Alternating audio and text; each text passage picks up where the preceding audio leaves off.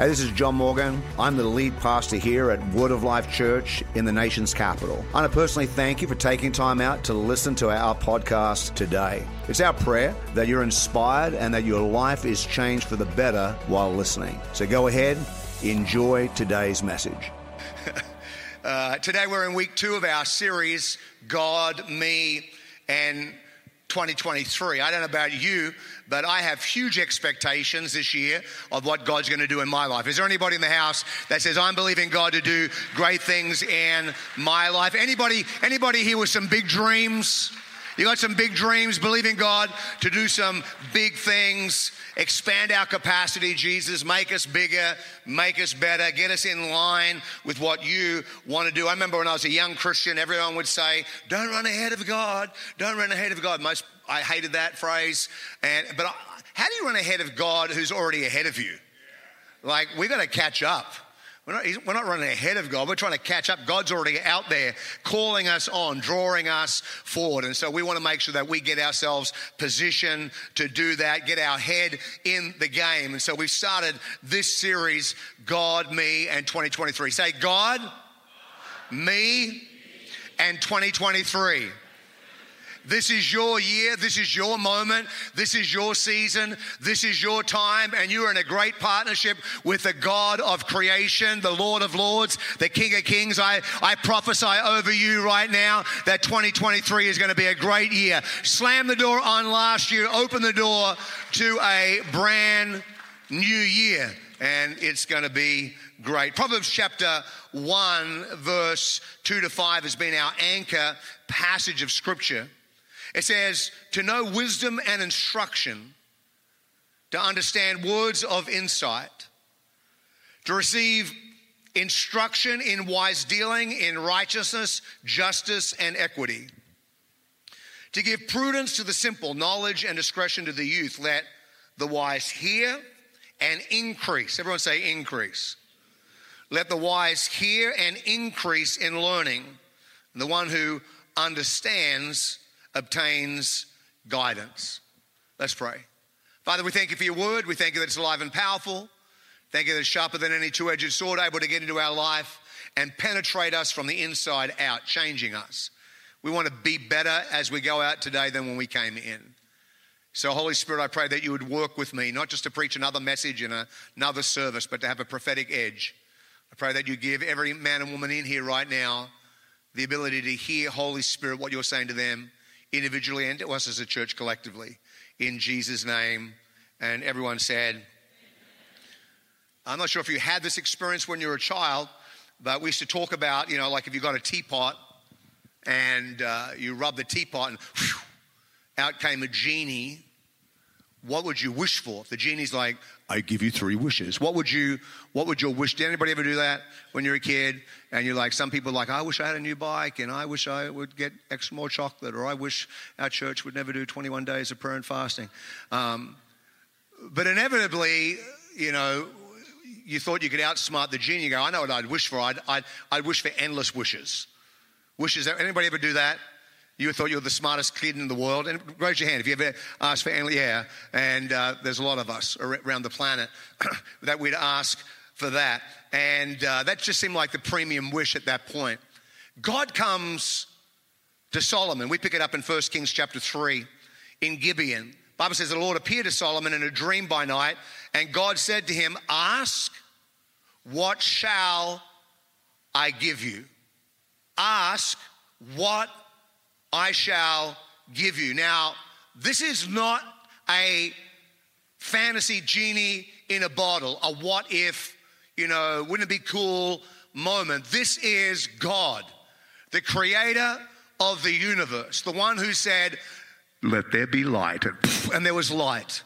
The God who spoke the things that we see into existence. So this is not some mystical, magical. This is Solomon having an encounter with God, and God is saying to him, if you name it, it's yours. Anything you want, you've got it. It appears unlimited in its scope. It seems to be unlimited in its quantity. Anything that you want, Solomon, ask me, and I am going to give it to you.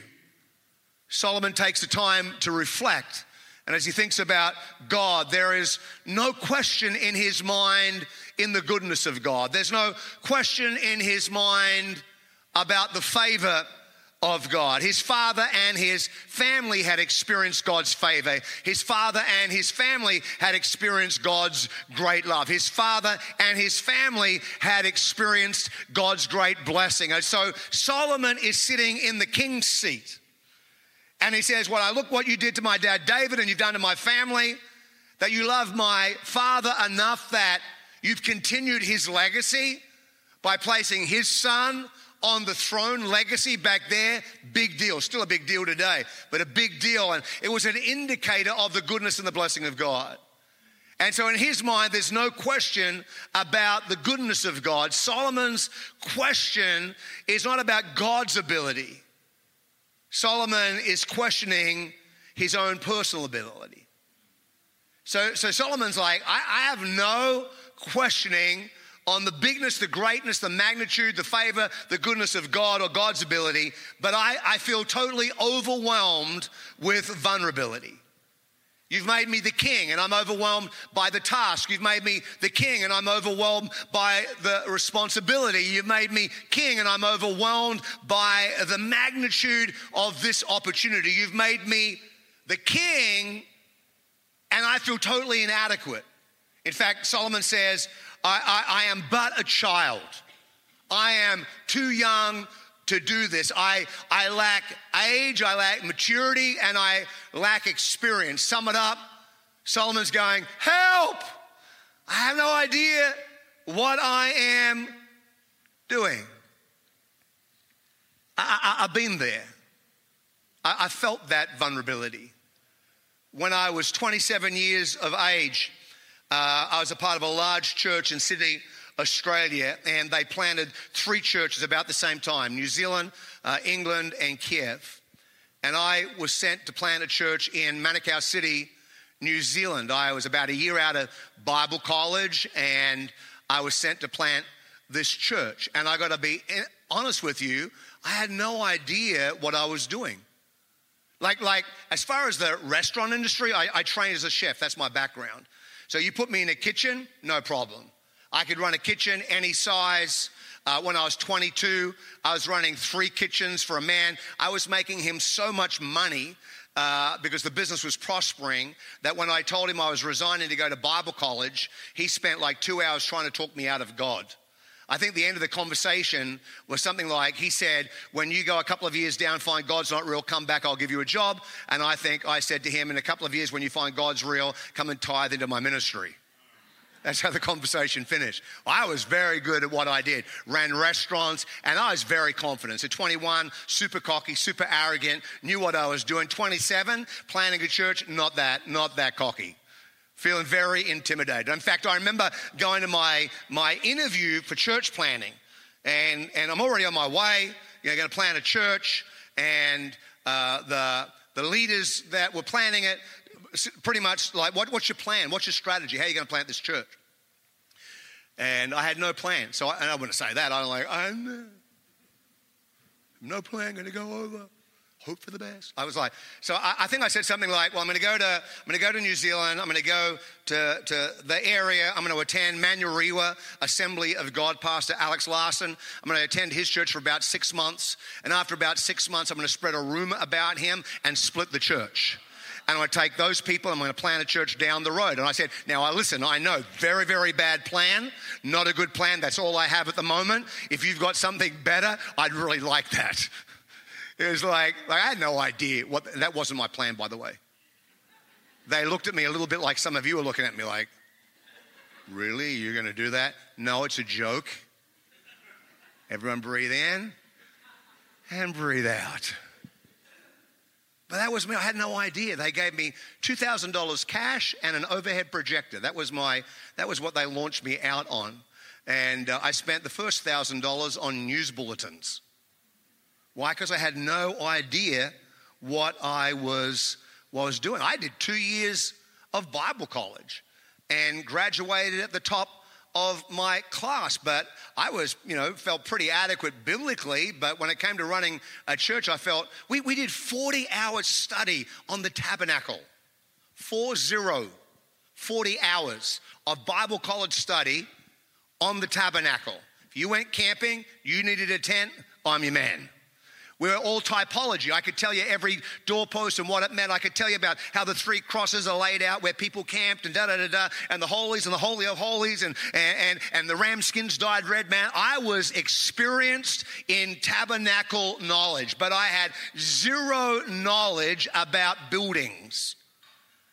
And if you've ever planted a church, you would understand that it requires a building. We're in a building today. Why? Because we come together in a building, but they didn't teach us anything about buildings. I didn't know anything about zoning. I didn't know anything about compliance. I didn't know anything about local government ordinances. I had never heard of such a thing as a building code. No idea about a fire code. Had never even once been told about parking codes. What's the one thing you need to build a church? A building. And if you're going to have a building for the community, all those things become incredibly important. I remember the first time that we broke a code. And I got the phone call to go down to the office of the local government, and the guy's on the other side he's talking to me, and I just looked at him and I'm like, sorry man, I have no idea what the heck you're talking about. And he looked at me like, and they left you in charge with the church? And I'm like, do you need a tabernacle? Maybe something the mayor could be. Maybe the mayor could give up his office and sit in I'm the man. Felt very, very unprepared. Even when I could rely on the stuff that they taught me, like the stuff that they taught me, and apply it to ministry, even that was, I remember we were taught counseling. I'm not a counselor, but when you start in a church and you got to do some level of counseling. And so I remember all the techniques, and this one girl, first girl ever to come to our church to need counseling. And she makes an appointment, and so I make sure there's no desk, put her on a couch, I'm on a couch, doors open, all the things that you got to do when you're counseling. And her problem was she wouldn't talk. At all. Comes in for a counseling appointment, and her issue is she won't talk at all. And so I ask a question, doesn't talk. I ask another question, doesn't talk. I ask a leading question, doesn't talk. I lean in, ask a question, she doesn't talk, nothing. So then I remember, that lecture on counseling that says don't fear the silence. Ask a question, just sit in silence. Give them some time. They're thinking about it. They're going to answer the question. And so I asked a question, and then I allowed her to sit in silence. And then without bugging her, I just let her take the time to think about the question. And she sat there in silence for 30 minutes. And I sat there like this. I knew it's not good, don't fall asleep. And I had a lot of these, just boom, and just about broke my neck. And then I remember the first hospital visitation I did to somebody whose father had passed away. He was in his 90s. And they called me, and they're like, Pastor John, my father's just passed away, he's gone to heaven, and will you come down to the hospital and minister to the family? So I jump in my car, I'm driving down, and all I remember doing driving to the church is, oh Lord, oh God, I wasn't praying for the family, oh God, help me don't pass out, please help me not to pass out. I don't like hospitals, and so I'm praying all the time for me. And I get down there, and Bible college come flooding back into my head. And so when you're in that situation, in a grieving situation, there's a tone of your voice you have to use. So I walk in the room, and how are you guys doing? My name is Pastor John Morgan. It's great to be with you and your family. Lovely to meet you. Because this is how you talk. Somebody's passed. You want to show compassion. And so I've got my voice. Is this perfect pitch, Pastor Dan? Is this how, when you do this, this is how, am I getting an A+ for this? This is the pastor voice. You're going into the hospital, minister to somebody. And so I said to them, is there anything you'd like me to do for you and the family right now? I'd love to minister to you at this time. My name's Pastor John Morgan, and I'd like to, is there anything you'd like? And they're crying, and they said, yes, please. Would you mind taking his wedding ring off his finger?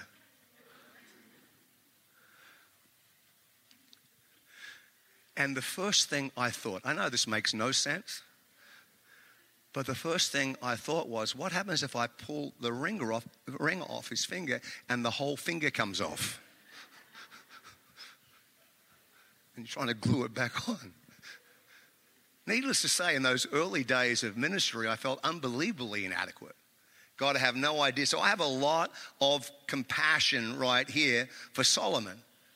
He's like, I got to lead this, your great people, and God, I need you to give me wisdom. Give your servant, therefore, an understanding and a mind to govern your people, that I may discern between good and evil, for who is able to govern this your great people? Solomon's request is, God, I want to do what you've called me to do, but I want to do it well. And if I'm going to do it well, I need wisdom. If I'm going to do it well, I need understanding. If I'm going to do it well, I need discernment. If I'm going to do it well, I need to be able to navigate between good and evil. I need to be able to discern that. I want to be able to lead this, your great people. He understood the principle that wisdom is the difference between being tolerable and being barely tolerable. As a leader, you'd have to have wisdom. All of us have to have wisdom. And God's response to Solomon's request is in verse 11. God said to him, because you have asked for this, and you've not asked for yourself long life or riches or the life of your enemies, but you've asked for yourself understanding to discern what is right. He's like, I left that question wide open. It was a test. I was waiting to see how you would respond. And you could have asked for long life. That was out there. That could have been a response from you. You could have asked for health. You could have asked for longevity. You could have asked for fitness. You could have asked for a lifetime supply of Botox. But you didn't ask for long life. You could have asked for riches. You could have asked for wealth, prosperity, fame, a couple of million followers on TikTok. You could have asked whatever you want. I left it wide open. You could have even asked for revenge on those who hurt you, those who abused you, those who let you down. You could have asked me to take revenge out on your enemies, but you didn't do that. And we know somebody in the New Testament, when Herodias' daughter was dancing in front of Herod, and after she danced, he, the king, is really impressed. And he's so impressed, he says to this young girl, listen, whatever you want, I'll give you whatever you want, up to half of my kingdom. That's a lot of kingdom. Whatever you want, ask whatever you want, up to half of my kingdom. And she goes to her mother and she goes, Mom, what should I ask of the king? And the woman says, I want you to go and get the head of John the Baptist. She says, I want you to take revenge out for me. So he could have asked for revenge, but he didn't ask that. He says, God, what I want is I need to have wisdom. You could have asked for long life. You could have asked for riches. You could have asked for revenge. You could have even asked for endless requests or endless wishes, but you asked for wisdom. James taught us, if you lack wisdom, then ask God, who gives generously wisdom to all without reproach, and it will be given him. So Solomon asked God for wisdom, and he gets that, and he gets more. Look what it says in verse 12. Behold, I'll now do according to your word. Behold, I'll give you a wise and discerning mind. You're going to get the wisdom. No one is going to be before you, and none shall arise after you. But I'll also give you what you have not asked for. I'll give you riches and honor, so that no other king shall compare with you all your days. And you will walk in my ways, keeping my statutes and my commandments, as your father David did, and walk, and then I will lengthen your days. So God says to him, because you've asked for wisdom, I'm going to give you wisdom. Because you've asked for wisdom, I'm also going to add wealth. I'm also going to add health. I notice the thing that God doesn't add is vengeance on his enemies. Verse 29, and God gave Solomon wisdom and understanding beyond measure, and breadth of mind like the sand on the seashore, so that Solomon's response surpassed the wisdom of all the people of the east and the wisdom of Egypt. He was wiser than all other men. He was an expert on Sudoku puzzles. I just put that in there. It wasn't invented there. But he wrote over 3,000 proverbs, and he wrote over 1,000 songs. As a church right now, we are getting ourselves into alignment for what God wants to do in our life in 2023. Anybody getting their life in alignment right now? Give me a shout if you're saying, God, come on, I'm getting myself into alignment. I'm getting ready. I got to tell you, the 9:30 service was a lot louder than you are right now. They weren't as good looking, but they were louder. In this world, we need wisdom. I don't know about you, but as a leader right now, if you have a business or you're in the educational field or in government, wherever you're at right now, it's like, God, I need your wisdom. The world around me seems to have lost its mind. You listen to the news, you listen to what people are talking about, you read articles, and you think to yourself, man, people have lost their mind. Some of the laws that they're trying to pass, some of the things that they're trying to push through, the world has lost its mind, and we need wisdom. We need wisdom. We need wisdom in a world that has decided to value feelings over facts. Feelings of being my truth has overtaken the real truth. And we need wisdom to navigate through that minefield. People are easily offended. Some of you are offended because I said people are easily offended. That's how easily some people are offended. And so we need wisdom not to say people are easily offended when they're preaching, and so I won't say it for the rest of my message. But that's the wisdom that we need, because it's like everyone's just waiting to be hurt. We need wisdom to navigate. Proverbs chapter 1 says to know wisdom and instruction, to understand words of insight, to receive instruction, wise dealing, righteousness, justice, equity, to give prudence to the simple, knowledge and discretion to the youth. Let the wise, I love this.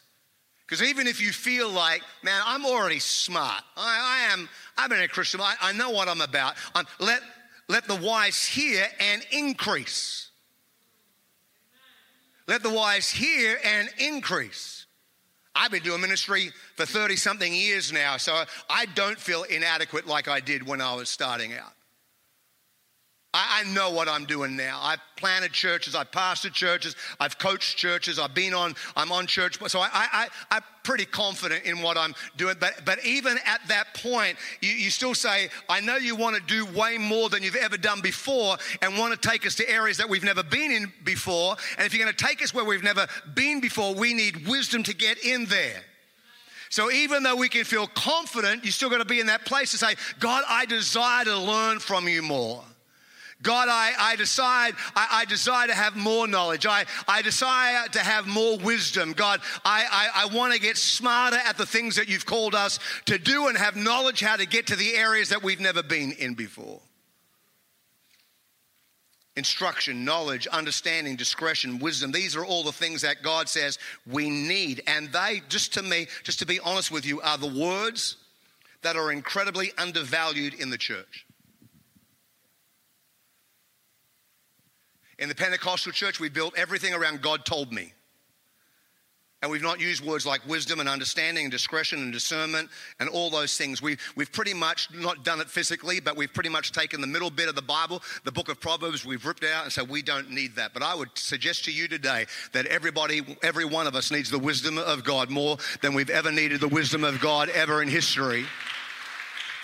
The very, very first thing that the Bible says Jesus grew in was wisdom. He grew in wisdom, he grew in stature, he grew in favor with God, and he grew in favor with man. All those elements, if it was good enough for the Son of God to grow in wisdom, I would suggest to you that it's good enough for you and I to need to grow in wisdom. Is there anybody in the house today that says, God, I want to grow like that in 2023? So last week we talked about the pursuit of wisdom as being our first key.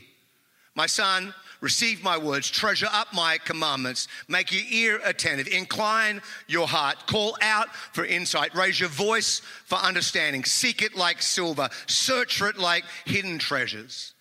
The result of that is the fear of the Lord and the knowledge of God. So God says, if you want a greater respect for me, a greater knowledge, if you want to enter into my presence, then you need to start to cry out for wisdom. You need to treasure up his commandments. You need to make your ear attentive to those sort of things. Why? Because a healthy soul leads to a healthy spirit. I need my mind, I need my will, and I need my emotions healthy, because that's the arbitrator between the spirit and the world around me. Second key, trust the Lord. Proverbs 3 verse 5 says, trust in the Lord with all your heart and lean not on your own understanding. In all your ways acknowledge him and he will what? Make straight your paths. So like, I don't know where I'm heading, God. I don't know where I'm going. Life has been like a zigzag and I'm up and down hills. And come back to here. God says, trust in me. Lean on me. Don't lean on your own understanding, but acknowledge me. The fear of the Lord is the beginning of wisdom. And so the first premise of everything we do, the first premise of all wisdom has to come out of the foundation that I trust God. My faith is in God. My heart is locked in with God. I'm in the present. I trust in the Lord with all my heart. My whole soul is embedded and engaged in trusting God. And I lean not on my own understanding. Now, when I can align my understanding up with his understanding and get that understanding, now I can operate in understanding. But it begins with the fear of the Lord and trusting God. In all your ways, acknowledging him. He will make straight your paths. Be not wise in your own eyes. Fear the Lord and turn away from evil. It'll be healing to your flesh and it'll be refreshments to your bones. Healing to your flesh, refreshments to your bones. What did Solomon not pray for? He didn't pray for health. What did God give him as a bonus? Gave him health. He gave him these exact things: healing to your flesh and refreshments to your bones. Comes out of wisdom. Goes on and says, honor the Lord with your wealth, with the first fruits of all your produce. Then your barns will be filled with plenty, and your vats will be bursting with wine. What is God saying to him here? You're going to be blessed financially. You're going to have an abundance of blessing financially. What did he not ask for? He didn't ask for riches. What did he ask for? He asked for wisdom. Because he asked for wisdom, God says, I'm going to give you health and I'm going to give you riches. I'll give you those things in a bonus. But that wisdom begins with trusting in the Lord with all your heart and not leaning on your own understanding, acknowledging God in all your ways. I think it's interesting right here in the book of Proverbs that the very, very first thing God attacks is the God that tries to set itself up as a God in your life, and that's the God of mammon. He says, honor the Lord. He says, honor the Lord with the first fruits. Before you spend a dime on anything else, honor my kingdom. Before you spend a cent anywhere else, I want you to take a portion of your income away. In the Old Testament, he talks about the tithe. Take 10% of your income. I like the fact of the tithe. I think it's very scriptural and biblical. I've done it. My wife's done it. I've been doing this all my Christian life. I've been tithing into the kingdom of God. I like the 10% because it's easy math. I'm glad he didn't ask for like 16.98%. I'd never be able to give an offering. But the tithe is easy. And here's the thing about the tithe. It's never gone up. They put your taxes up. But God's never put his tithe up. And because he's never put the tithe up, he's never changed this premise. He said, if you want to trust in me with all your heart and lean not on your own understanding, it begins in your checkbook. It begins in your bank account. And it begins on your credit card. I want you to trust me with your fund. That's where wisdom begins, in the fear and reverence of God. God, I want to build your kingdom. And the biblical principle is, if we will build God's kingdom, God will build our kingdom. So God's telling Solomon, hey, listen, if you want, bring that first in, bring the increase. He not only become the smartest man, but he became the wealthiest man. Why? Because God promises here that our vats will become bursting with new wine and the barns will be filled with plenty. And so we kill the demon of mammon. Trust in the Lord with all your heart. Do not lean on your own understanding. In all your ways, acknowledge him and he'll take care of your health. He'll take care of your wealth. And I would throw in there that he'll even take care of your enemies. Key number 3 is guard your heart. Bible says in Proverbs chapter 4, keep your heart with all vigilance, for from it flow the springs of life. We spent some time on this passage last week in Proverbs 23. Do not eat the bread of a miser, nor desire his delicacies, for as he thinks in his heart, so is he. Eat and drink, he says to you, but his heart is not with you. But this passage is saying, if you go out with a stingy person and you're sitting at a dinner table in a restaurant and they're like, order whatever you want. Anything on the menu, you just order it, just take it, it's all yours. Whatever you want, just order whatever you want. But on the inside, they are calculating the price. You're like, all right, I think I will take the grilled salmon. And under their breath you hear, that's $30 for a grilled salmon, that's $30. And you don't want any sides with that, do you? You just want the grilled salmon, just that's all. No, I'm thinking about some sides. Or is he even thinking about some sides? They're calculating, or you can hear, you can feel you mention the word appetizer, they just about lose their head. Soon as you've taken your first bite of the meal, they're paying the bill so you don't order dessert. Why? Because as you think in your heart, that's who you are. You can't escape who you are. And so that's why fixing our heart and guarding our soul and growing in these areas is so important. Wisdom says, guard your heart. Why? Because out of your heart come the issues of life. You can't stop anybody from hurting you, but you can control how you respond to the hurt. People are going to hurt you. They're going to lie about you. They're going to offend you. They're going to disappoint you. It's just going to happen. If you're going to be in ministry, it's going to happen for decades. Just suck it up, get used to it. That's what it is. But here's the reality. The Bible says, guard your heart. You have the responsibility. I've been hurt, but I am not hurt. Because I value that who I am on the inside is going to manifest on the outside. So I guard my heart. I tell people when they're starting in ministry, this is how you've got to be. You've got to have the hide of a rhinoceros and the heart of a marshmallow. You've got to keep a soft heart. You've got to love God and love people, despite what comes at you. But you've got to be able to deflect stuff as it comes off you. What tends to happen if you don't guard your heart is you end up with a hide of a marshmallow, everything upsets you, and you end up with a heart of a rhinoceros where you're like, I don't want to hang with people. I just want to isolate myself from everybody. Guard your heart. So you need to set up some motion detectors, sensors to let you know when your heart is under attack. The Bible says a man without self-control is like a city broken down and left without walls. There needs to be some motion detectors to let you know that intruders are going to try to get into your life. When the city is broken down and without walls, anything that can come in. That's why self-control is so important.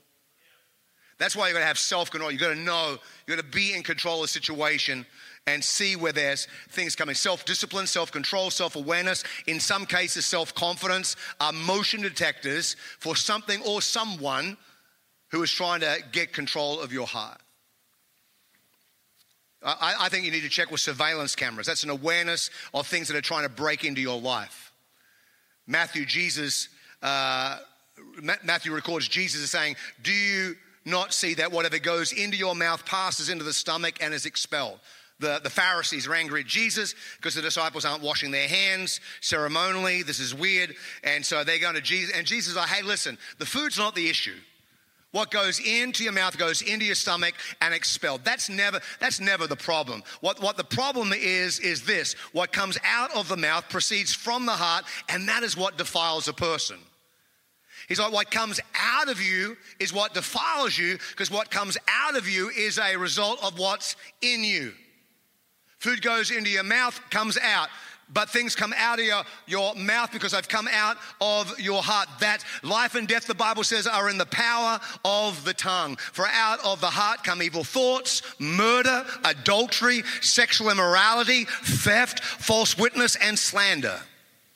These are the things that come out of your mouth. He's like, don't worry about what goes into your mouth. What goes into your mouth is like pizza and pupusas and chicken. I shouldn't be fasting and talking about food simultaneously. I'm preaching myself hungry right now. Chicken, roast chicken with gravy, a demi-glazed gravy, just poured over the chicken. Just beautiful, just a ladle of the gravy. Some garlic thrown in with the roast chicken. Some beans fried up, pan fried with some beurre noisette, and just on the side, some sweet potato. Just cooked in your air fryer.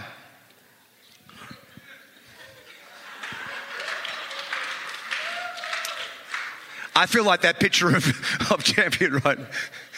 He's like, it's not what goes in, it's what comes out. Look what comes out. These are all bad things.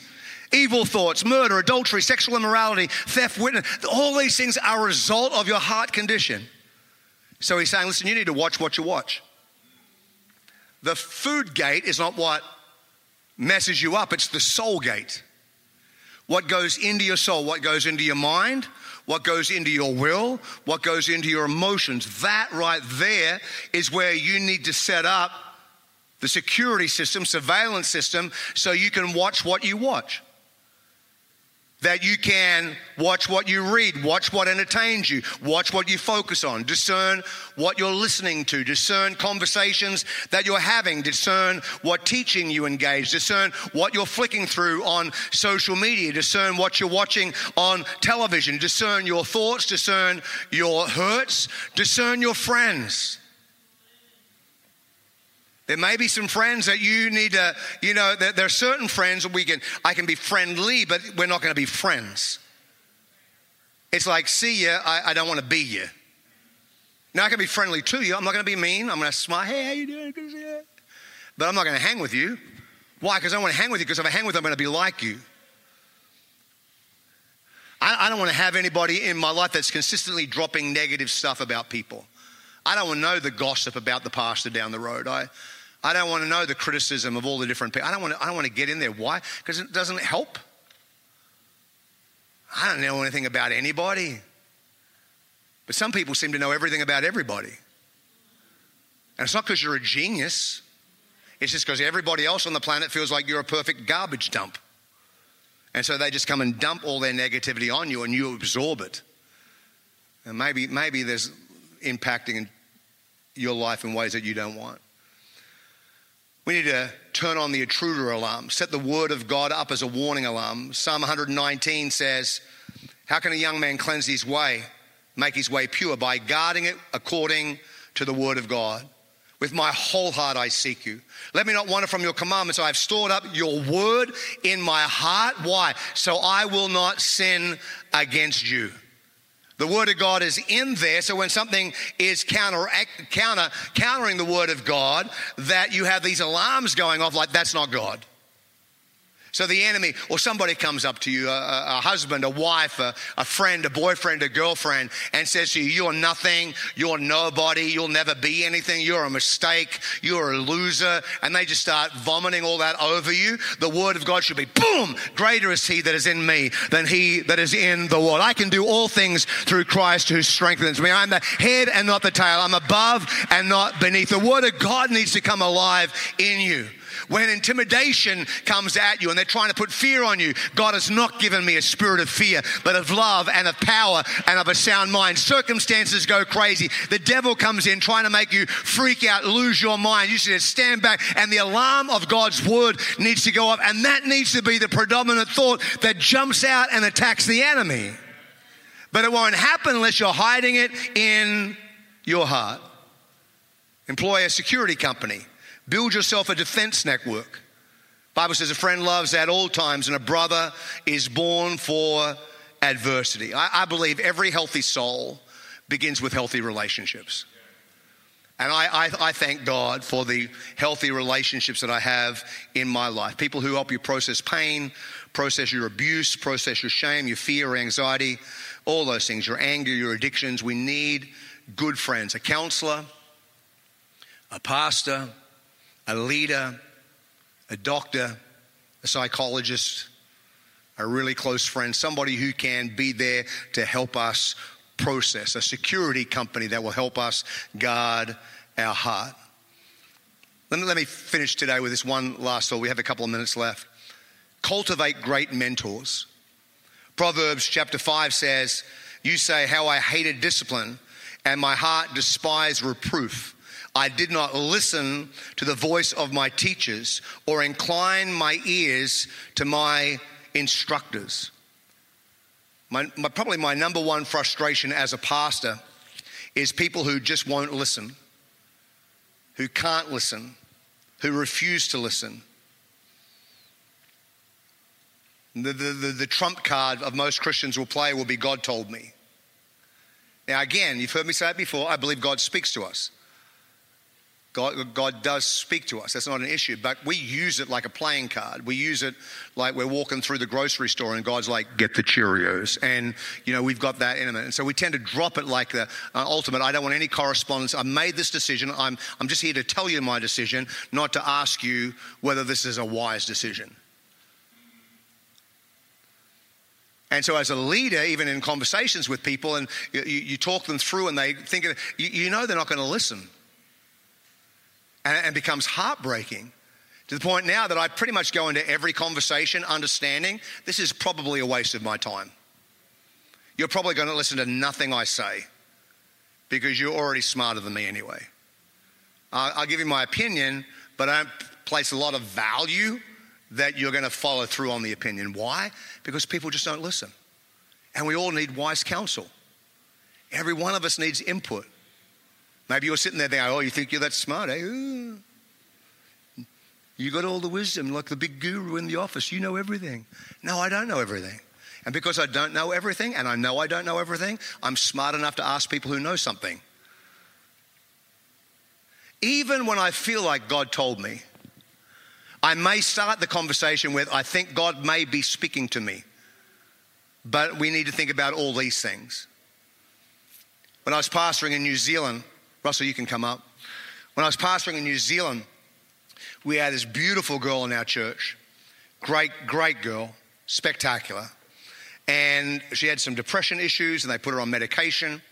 Well, now we didn't know back then, that some depression medications give you suicidal thoughts, and the girl took her life. And it hit our church hard. As a pastor, I was angry. I'm just glad God didn't kill me because I was angry. Her parents were confused. Her brothers were confused. Our youth ministry was decimated. How do we handle this situation in church with this beautiful young girl that's suicide? I don't know. I don't know what to do. But because I believe I've asked God for wisdom, I had the wisdom of calling my friend Steve Kennedy in Brisbane. And so I said to Steve, hey man, this is what's happened. What do I do? Steve said to me, I don't have a clue. I have no idea. I've never had to deal with that. He said, but let me call my friend Mark Edwards. Mark was another pastor in town, a lawyer, genius.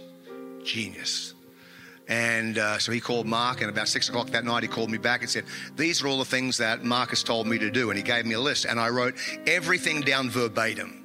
I didn't add any of my own thought. I didn't add anything else. One of the things that they told us was, don't get up and just talk about it. Read a statement. Write something down so you can process it. Show the statement to the parents. Make sure they're happy. Read a statement. Read it verbatim. Read it word for word. As a pastor, don't read the statement. Generally, the first person to make the announcement of the tragedy is the person that they take the aggression out on. And as a pastor, you can't be in that position because you've got to minister to their hurt. So get somebody up, whether it be an elder or a deacon or somebody like that, to read it. And so they don't need to go and process as a pastor. Have them read it verbatim. You pop in after it. You minister to the people. And there's a whole heap of other things. But I followed it to the letter. Didn't add any of my own thoughts. Didn't run with what God told me. I ran totally with what Mark told me. And we ministered to our church, and at the end of the service, people are obviously weeping and crying, but I had all these older people in the church come up and hugging me, and they're saying, man, for such a young man, you are so smart, you are so wise, we've never seen anything handled so brilliantly in a church, you are just awesome. They're hugging me, and I'm thinking to myself, thank you very much. And people are like, well, you weren't that smart. I go, yeah, I was smart. I was smart enough to know I wasn't smart enough to know. And so I asked somebody who knows. The problem with most Christians is we just presume we know. We just presume we know. So you come in and you tell me how you're going to get into ministry. You're not in ministry. I've had this happen hundreds of times. You're not in ministry. You want to get in ministry. So you tell me how you're going to get in ministry, and I tell you that's not going to work. But obviously you're smarter than me because you've never been in ministry. I've only been doing this thing 30 years. I've only seen something like 40 people credentialed in ministry out of my ministry. So obviously I'm a moron. I have no idea, but you've never done this. You know how to do it. People do that. I'm trying to give a path, but you know how to do it better than somebody who does. If I go down and get my car fixed with a mechanic, I never go to the mechanic and say, hey, let me give you a couple of suggestions on how you can fix the engine. Because the reason I'm using a mechanic is because I have no idea how to fix a car.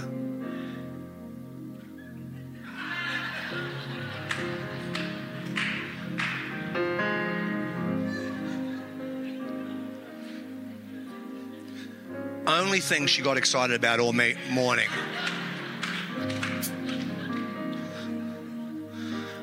Only thing in my whole message today, only thing that I get an amen from is because of my...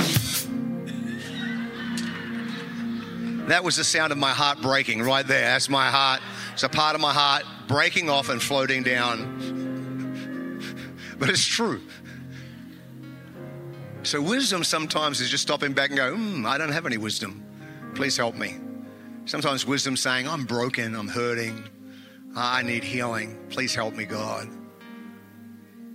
Can we just get this year on the right foundation as a church, as a people of God?